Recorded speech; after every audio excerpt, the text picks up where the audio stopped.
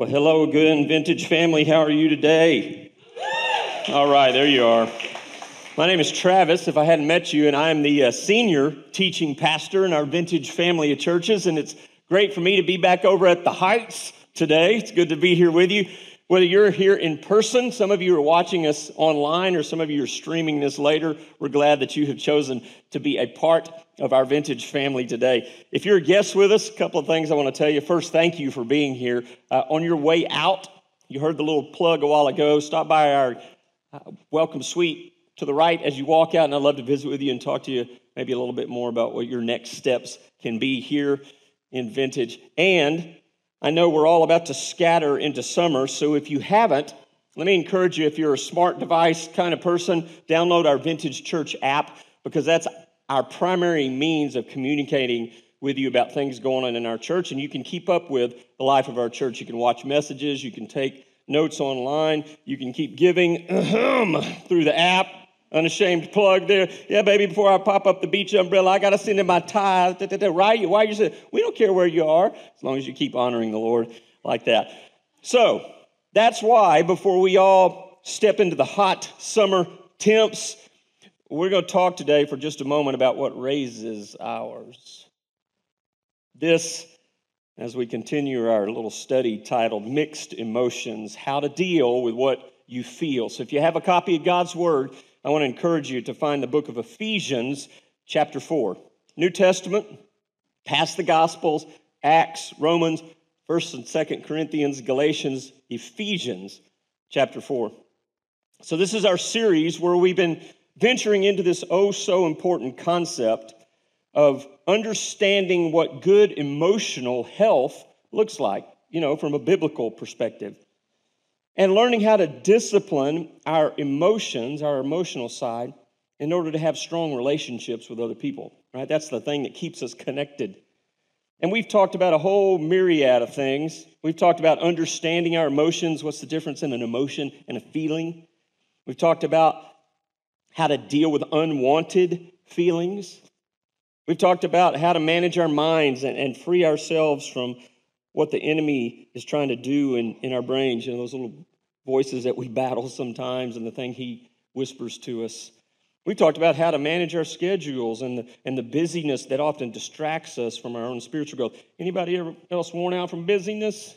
We've talked about how to deal with conflict, how conflict hinders us, and the way that we can manage it in a Christ-like way. And we've even talked about what to do with fear, or our fears, those things that keep us cowardly or timid or ineffective for God's work. And today is another doozy. As a person, it's something that I know a lot about, because you may not be able to tell in the light, but I'm redheaded, and when I was younger, I was really redheaded. Life and children kind of gets that fade going, y'all know, on our heads. But as a pastor, it's also maybe one of the most pervasive things that I've had to learn to manage, something that can blow up a church, something that can destroy a marriage, something that can ruin a family or decimate a friendship that you have. It's something that can wreck a country, and we're seeing it right now. I love how the dictionary defines this. Dictionary calls it a strong feeling of displeasure. An intense emotional state, a fervent sense that makes you want to be unpleasant. You and I, we just call it anger. Getting ticked off, getting all lathered up. Pick your euphemism, whatever you want to call it. Getting fuming, hot, whatever you want to say. Call it what you want. Because today, although I know we are all experts on how to cause it for others, today, we're going to talk about how to pause it and handle it from a Christ-like perspective. Why? Well, because our destiny, our purpose is tied to our relationships. Watch this. This one, the vertical, and these, the horizontal. And friends, I'm telling you, it's both directions. If this relationship is not right between you and God, guess what? These probably aren't going to be right either. And if these aren't right, You can't sit there and say that you're all right here, because the truth is you're probably not. My wife knew what we were talking about today, and she asked me if I'd heard the message this week, and I was like, honey, I'm giving the message. She said, that's not what I asked.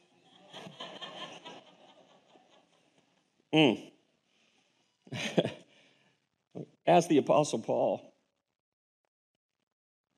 I'm not the only person who had to learn to manage anger and angry people. A quick tiptoe through Paul's letters, his New Testament letters, and I'm telling you, for every I can do all things through Christ, yeah, he says that. You'll find Paul saying to people, y'all, quit suing each other. 1 Corinthians 6:1. People, he says, stop backbiting and devouring each other. Galatians chapter 5, verse 15. And then he called two people out in the church by name. And he said to them, get along. You two, get along with each other. Philippians chapter 4, verse 2. How would you like that? How would you like to be noted by name henceforth and forevermore? So every time anybody opened their Bible, there was your name, and it was about something that you shouldn't have been doing. Yeah, Paul knew a thing or two. To the point that to the Ephesians, Paul wrote this. Ephesians 4, verse 26, and I'm going to read you verse 27 too. It says, in your anger, do not sin. But then it says, do not let the sun go down while you're still angry, and do not give the devil a foothold. You want some help for handling anger? There it is. Number one from Paul, don't sin and let your anger win, so to speak. The word in Paul's language means provoked, exasperated, enraged. One version of Scripture says this, be angry, just don't sin when you are. You know, I always say that we have this image of Jesus as this soft, compassionate, healing kind of person, and he was, but you know what else he did? What I always say, never forget, Jesus flipped over a few tables in his lifetime too. This is not about you being some mamby-pamby, passive, ho-hum Christian all the time. This is not about not being angry. In fact, there are some things that should make you mad. Somebody takes advantage of you, that should make you mad. It wasn't right. Somebody messes with your family, man, if that doesn't make you mad, you better check your pulse. Maybe like some of you, I've kind of gotten used to it as an adult, and the older I get, I can generally take it, you know, when people are antagonistic or come at me the wrong way. But you start messing with my kids, it's a different thing. It's going to make me mad. It ought to make you mad. When you see injustice in the world, that ought to upset you. When you watch worldly ways and wacky people take over and try to tell you their way is the right way, that ought to make you mad. The admonition here is different.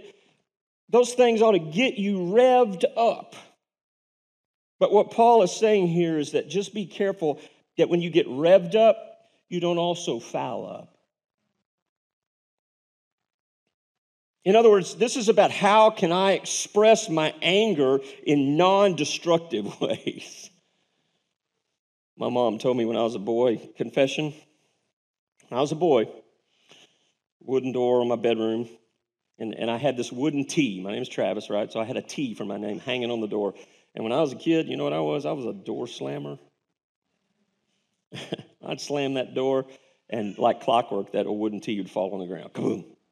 One time I did it so many times that it snapped in half, and so my parents lovingly, they glued it back together. A little more time went on. I slammed the door again, and that little wooden T would fall off again, and Dad got some duct tape and put it around it. Proverbs chapter 25, verse 28 says this, if you cannot control your anger, you are as helpless as a city without walls, open to attack. That's something. So, yes, you got to let it out. Scream in a pillow if you have to. Go out to the garage. Some of you got that punching bag in the garage. Go hit that thing. Don't hit other people, by the way. Go on the run. Do the workout. Go talk to someone you trust about why you feel the way you do. Because the truth is, yes, we have to do our best to get things resolved before a day is over with. But man, oh man, sometimes we really mess it up. That's why the second thing here from Paul, don't let the test, whatever's getting you, steal your rest. And that's a slang expression Paul used. You've heard it before. It used to always bother me. Don't let the sun go down on you while you're mad. Well, sometimes I am mad. And it's fading in the day, and I'm still upset. Can I share with you a couple of things? You know as well as I do that even though the day may be done, its effects on us aren't. And many a night's sleep has been compromised as we have laid there loathing away, fuming, recreating what happened and what we said or what we should have said. Hold on, what we're going to say the next time. And we get that all rehearsed in our mind. When the truth is, friends, sometimes we can't talk it all the way through the night and wear each other out. Sometimes we do need to press pause and get some rest and think about it a little bit more. Quite often, we do need to step back and take a break and let the Lord work on them. Hold on, let the Lord work on us. Soften us a little bit.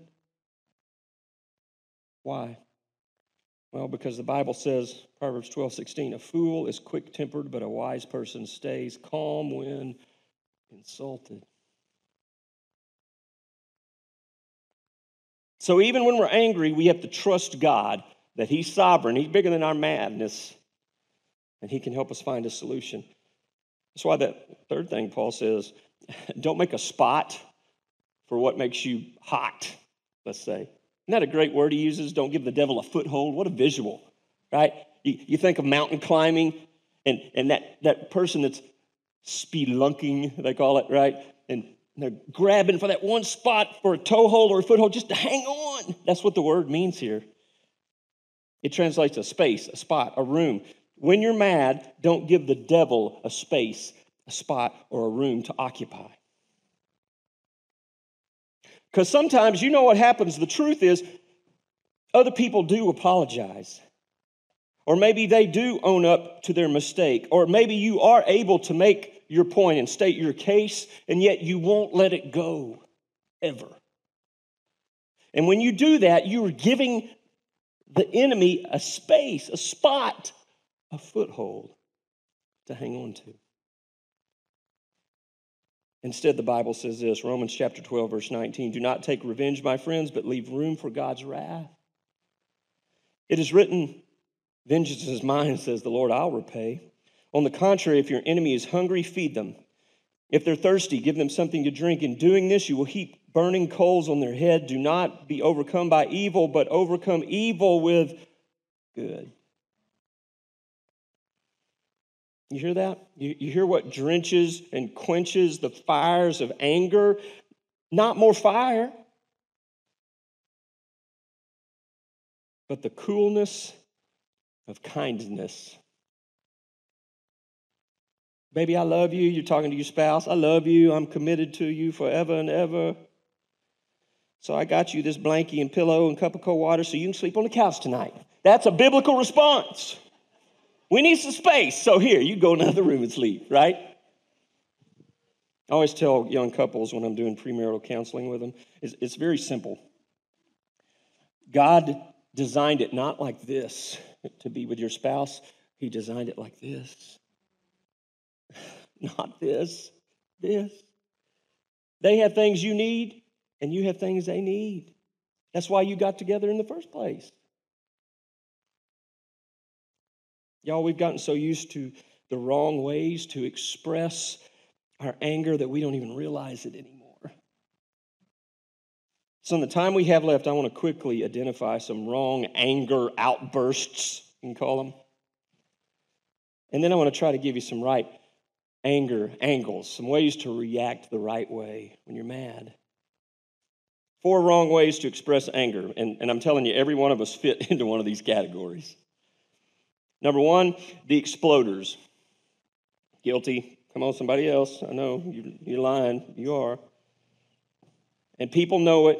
Everybody within a 12-block radius of your house knows it. Because they hear you. Oh, he's getting mad again. He's going off about something, screaming. Y'all know your neighbors can hear you, right? You're like, I live out in the country. I'm telling you, Bubba on the other side of the pasture, he knows what's happening at your house. Those cows are out there in the pasture. They're chewing, they're cutting, they're looking up. Oh, man, she is mad again. Moo.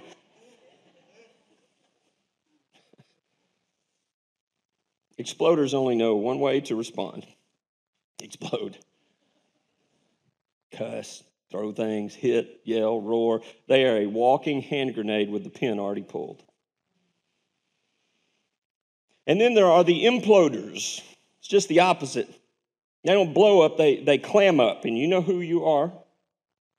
And those people are like when you try to hold a sneeze inside. I mean, it's possible, but it's nasty, right? You didn't let it out, boom, right? But it's all inside you now, and you got something hanging out your nose, you don't even know it. You think you held it together, but you did your body some serious damage. Imploders are like that.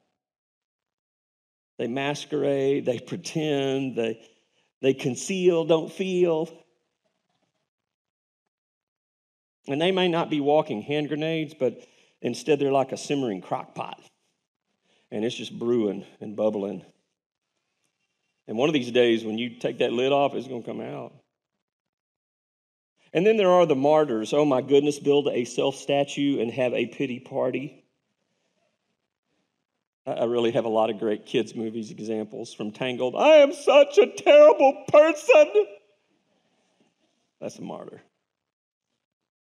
If you find a martyr 5 cents for punishment, they will give you their entire bank account. Right? Just so theatrical. So much drama. But deep down inside, it's very passive aggressive and self-seeking. They want the attention. So they do all this extra to get it. And then finally, this fourth one, they're called the saboteurs. Oh yeah, au contraire, mohair. Saboteurs, they don't get mad, they get even.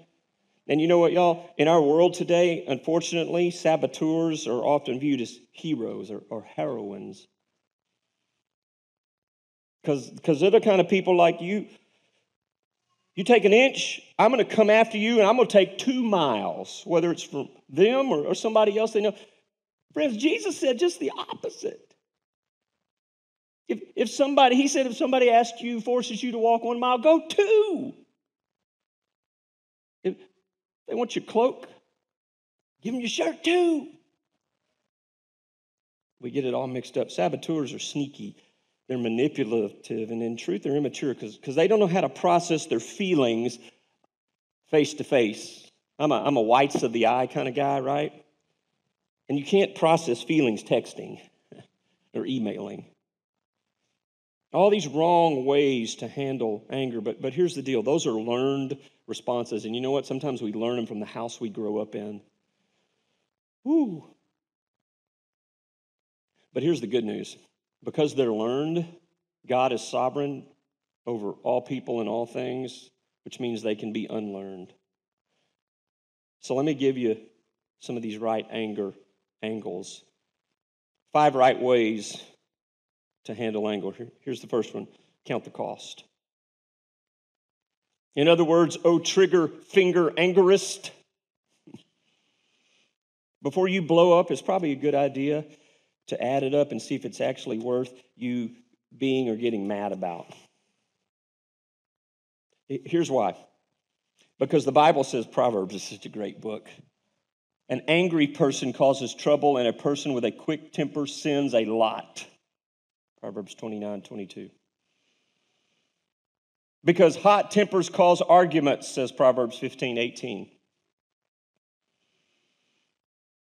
Because anger causes mistakes.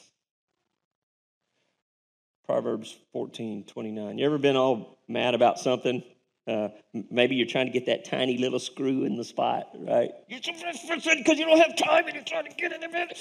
And your kid or your spouse or somebody else walks up and just goes, "Eh," right?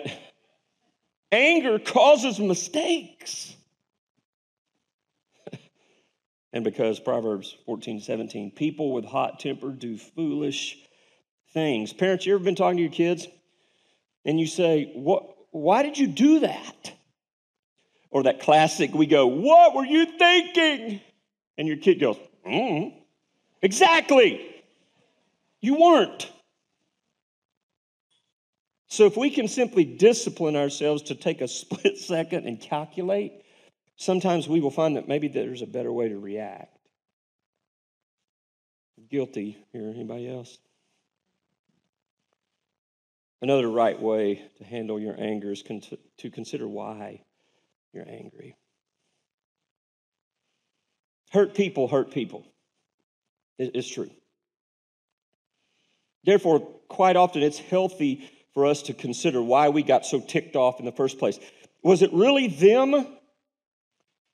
Or was it a past hurt that accidentally got unearthed by them? It really didn't have anything else, but they said the wrong thing and it hit you the wrong way, but it wasn't coming initially from them. It's something you remember. Did their words really sting like you think? Or were they just words that you've heard before from other people, but you have still not listened to what everybody keeps saying?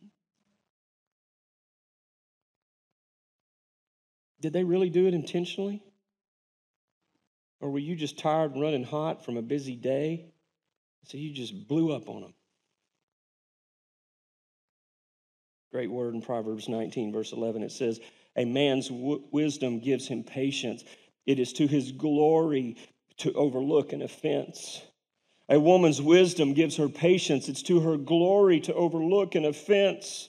A grandparent's wisdom gives them patience. It is to your glory to overlook an offense.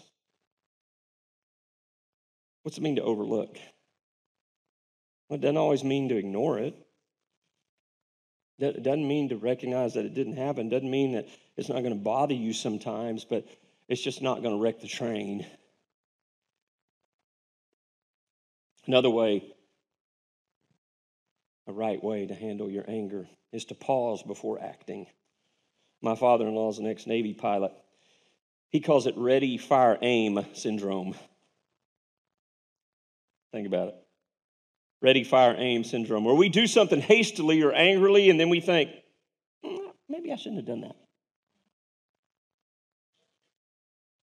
You ever sent that text? And then you went, I probably shouldn't have sent that text. Or you go back later and you read the message that you put out there and you go, ooh, that didn't come across like I was feeling. That's the danger of that, friends. And the Bible coaches us otherwise. The scripture says sensible people always think before they act. Proverbs 13:16. So another right way to handle your anger is to ask for help. That means parents, sometimes you got to ask the other parent to step in while you step out. Employees, sometimes you got to have the coworker express your issue to the boss if you can't.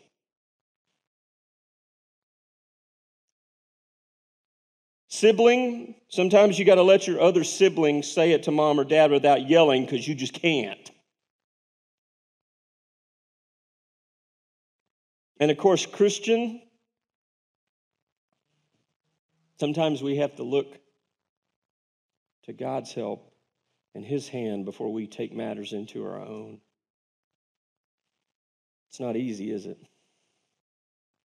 Because we want to take matters into our own hands. And we want to get even, and we want to state our case, and we want to rectify, when in truth we're not called to rectify. Friends, we're called to exemplify. You know what we're called to exemplify? What's listed in Galatians 5, verse 22. Fruit of the Spirit is love, joy, peace, patience, kindness. Then it goes on and says goodness, faithfulness, gentleness, and self-control. Everybody say self-control. Now, let's say it like this. Self-control. Not others' control, not situational control, not I want everything my way kind of control. But it's me with God's help harnessing me.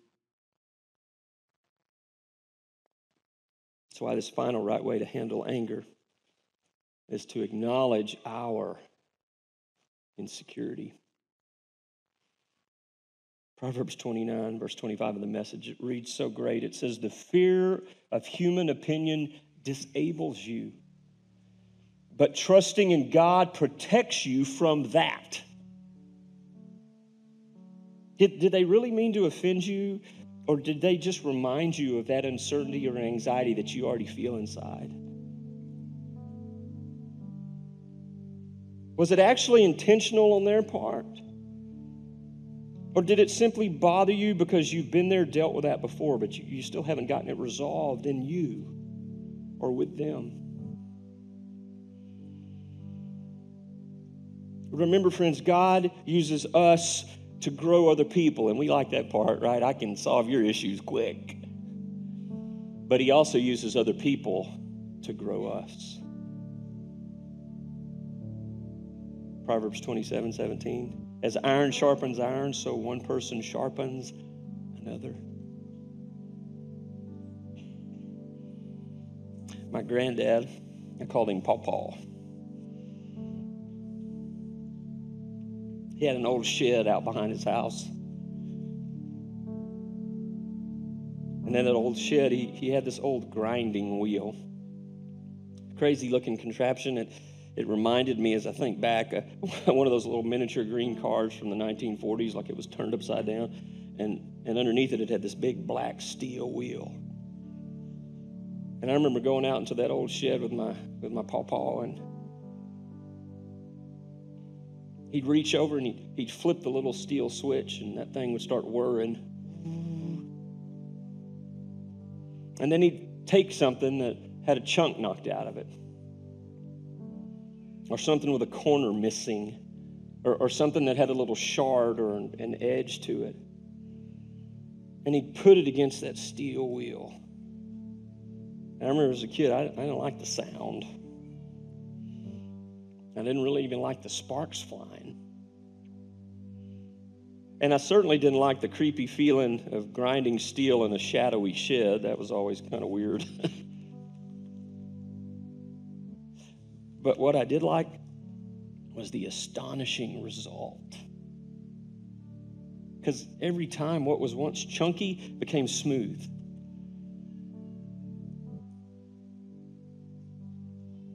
What once had something missing was, well, all of a sudden it was whole again. That jagged edge, it became slick. So slick, you could just rub it with your hand. And friends, I've come to know as an adult, as a believer, that my grandfather is not the only one who works that way. And though I don't like it all the time, sometimes I don't even notice it in myself, or there's something about me that I've learned to live with, very abrasive, but he hasn't learned to live with it. And my Heavenly Father notices it, and he's not content to just let me stay that way. And he desires nothing more than to make me smooth and whole and healed again. To level off that memory chunk in my life or in my mind. To grind down that jagged attitude of mine. To smooth out that hurt spot. To even out that worn perspective of mine, because I'm not seeing things the right way, so that in the end, I come out looking more like his end goal for me. I become conformed into the image of his son. Did you know that? We always talk about finishing our race, running our race. Lord, just get me there to heaven one day. Did you know? Yeah, that's part of it. But did you know the way God works? By the time you get there, He doesn't want you to look like you anymore. He wants you to look like Jesus. He doesn't want you to be the same you've always been. He wants to see a you that maybe other people have never seen. And by the time you get to glory, he's complete. Anybody else got hurts or hits or unhealed places in their life? Stuff that causes or recauses you to get so frustrated and angry. I know I'm not alone. And so today I'm going to ask the Lord to work in your life and to do his work in you or on you, even if it's uncomfortable. Can I do that? I'm going to ask you just bow your head where you are for just a moment. Because Father is true, and we confess that your word is spot on this. That in us are things that shouldn't be, and that quite often we react in ways you wouldn't want and you don't desire. So forgive us, Lord, for our anger outbursts, for being exploders and wrecking other people around us, for being imploders and doing damage to ourselves. Lord, forgive us for being martyrs and attention seekers rather than humble servants, believing in your sovereignty to make things right. Or for being saboteurs and trying to fix things and get things right ourselves rather than trusting you. Lord Jesus, we know that you have set us an example. You have taught us what and how to exemplify. And so today, I pray for the one who needs to count the cost before they blow up again. Lord, I lift up the person who needs to consider why they're so angry, and that maybe there's steps that they need to take towards improvement, things that everyone else is already seeing that they ought to be doing. For the one who needs to pause before acting, that they might live with less regret and more intentionality, more Jesus response and less of their own. God, for the person who needs to ask for help, I pray they'll lay aside their pride and see the strides that they might take towards improvement. And Lord, that we all might acknowledge our insecurities, knowing that you're using others to grow us and remove those jagged places from our lives or our thoughts or our actions. Father, be God in us and continue to conform us more and more into the image of your Son. Don't give up on us, Lord. I pray. For some of you, there's maybe a real reason why things aren't or haven't been resolved in your life yet. Maybe there's a real reason why you still feel trapped or stuck in your anger or your frustration. And so I want to say to you today, if that's you, I want to say it this way to you, that you cannot have the peace of God without having peace with God. And maybe that truth is your truth today, and you know it. And this day is your day, and God has spoken. And he's offering to set you free from those feelings or your past or just the way things have been in your life. And his fresh start for you is waiting right now, this weekend, today. If that's you and you're ready for that because you just realize that your control hasn't worked and you need him to take control of your life, then in just a moment, I'm going to challenge you to do something very bold and not just think about it, but to act upon it today. And in a moment, I'm going to count to 3, and I'm going to just ask you to slip your hand up, not to embarrass you, but nobody else is looking but me, but so I can pray for you and with you in this moment. If you know that's you and you are ready for God to take control, you're ready for him to come into your life, to give you a new opportunity, a new chance to make things right again, then on the count of 3, just slip up your hand so I can see it. And then I'm going to lead you in a prayer that you can pray to him. You ready? 1, 2, 3. I see you. I see you. I see you. I see you. Anybody else? I see you. Here's what I want us to do. I'm going to lead you in a little prayer. You pray this from your heart out loud to God, and he'll hear you. And all of us, I want us to pray this together out loud in recognition of the need we all have and support of these who are doing this for the very first time. So let's say this. Dear Lord, I come to you now, and I ask you to take control. I'm sorry I've been so angry. Thank you for not being angry with me. Forgive me for what I've done, and help me do things your way. I believe what your word says. I know you are God, and I ask you to be Lord over my life. So take control, and I will follow. In Jesus' name, amen. Church, let's celebrate these that have done that today.